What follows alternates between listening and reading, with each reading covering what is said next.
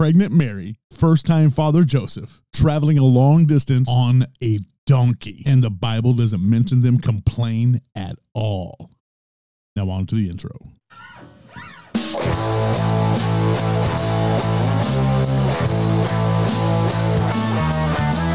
Currently rocking in the school of life. He is here talking about stuff and whatever's going on in his brain.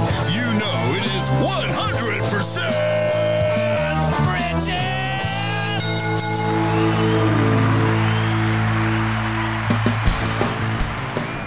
All right, here I am. It's me talking about something. So here we are at the opening. I'm going to give you some good instructions. Make sure to hit the like button. Make sure to hit the subscribe button. And make sure to absolutely ring the bell so that you get notified when my next video appears. And if you're watching on audio,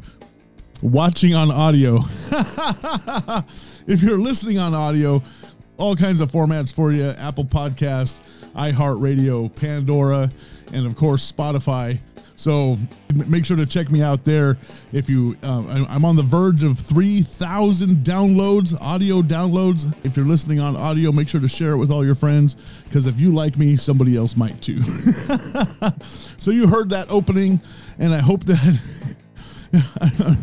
you read the title and it says no complaints, because that's the title of this today. So it says no complaints. This is actually a Christmas story, but I didn't want it to be all, that's a Christmas story, because I talk about pretty much whatever I want to, and that's really good. I talk about the Bible all the time, a lot. And I know sometimes we dig deep into the words that the Bible actually says, but I think it's interesting that Mary and Joseph, they have to go to Nazareth, Bethlehem, to be counted. The Romans are saying, okay, you got to go get counted, and we want to see how many people live, so you have to go back to your homeland.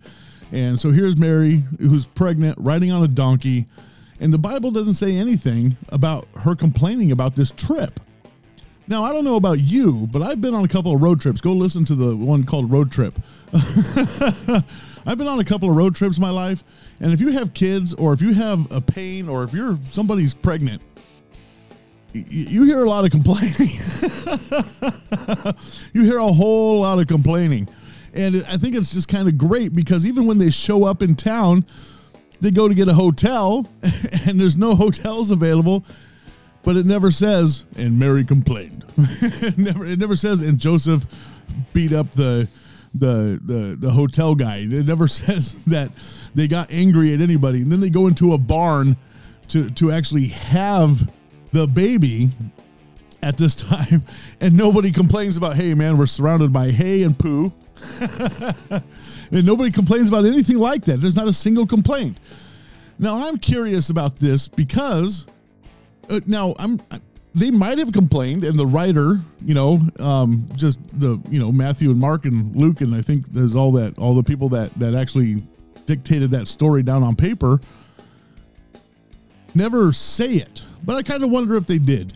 But I also think this is, one, Jesus is in the womb, so I'm pretty sure that her pregnancy was probably easy. No matter what, they knew he was coming, right? So I'm pretty sure they had some kind of, like I say, I'm pretty sure that they had some sort of inclination. We know this baby's going to live. But they also know that this is the Savior of the world. They also know that Jesus is going to be the Savior. I have a feeling that they knew that, because God ordained this birth, right? From, he talked to Mary, he said, Mary, you're righteous and you are of good favor, and you're going to have a child. You're going to name him Jesus, right? And so you have to kind of stop and think, okay, do they have a right to complain? Yeah, sure, they have a right to complain. They're humans. They have free will. They can complain all they want. But the Bible absolutely never mentions it. And I think that's interesting, because everything could have been complained about. There was just so much stuff happening in this process, because even after Jesus is born, one account says they had to flee to Egypt. So now they got a newborn, and they have to flee to another town. And so they're traveling with this child that I'm pretty sure has to cry, pee, do all the stuff that babies do, right? And you never hear complaints about that throughout the whole Bible.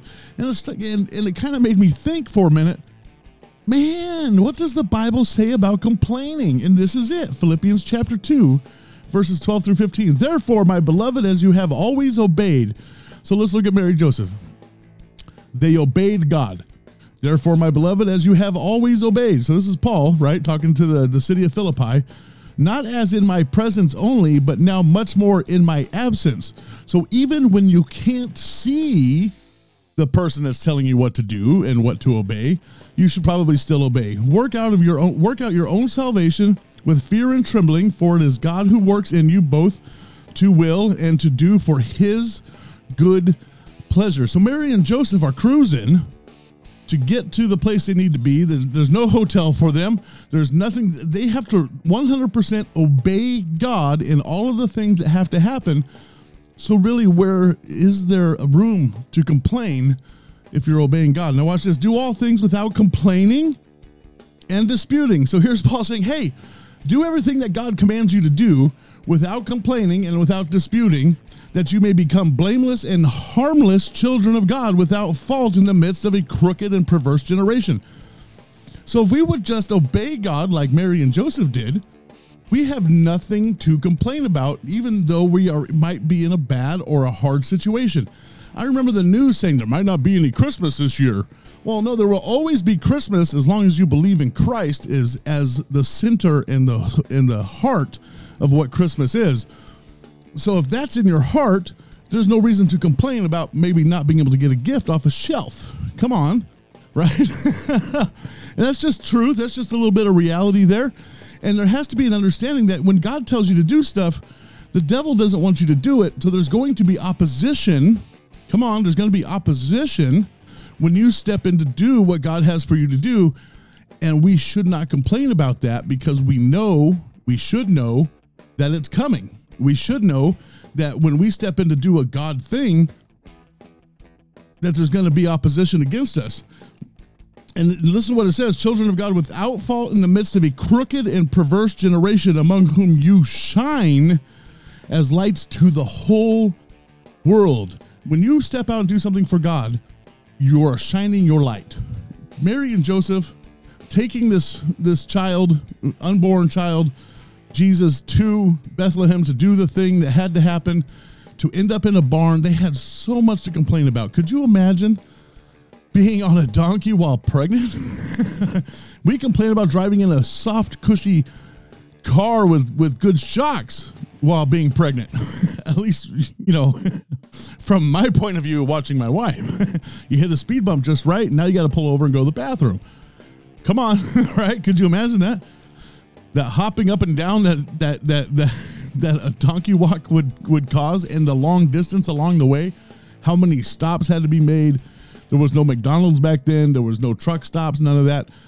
And the writers never say that they complained about any part of that.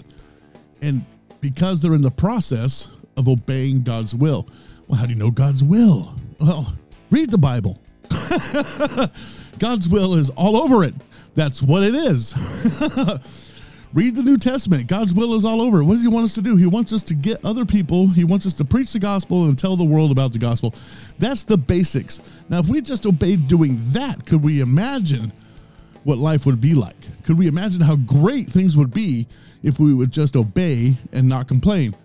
Now, I know we're all going to complain, and I'm probably going to get a comment or two saying, yeah, nothing ever goes wrong in your life. No, you know what? Stuff goes wrong in my life every single day.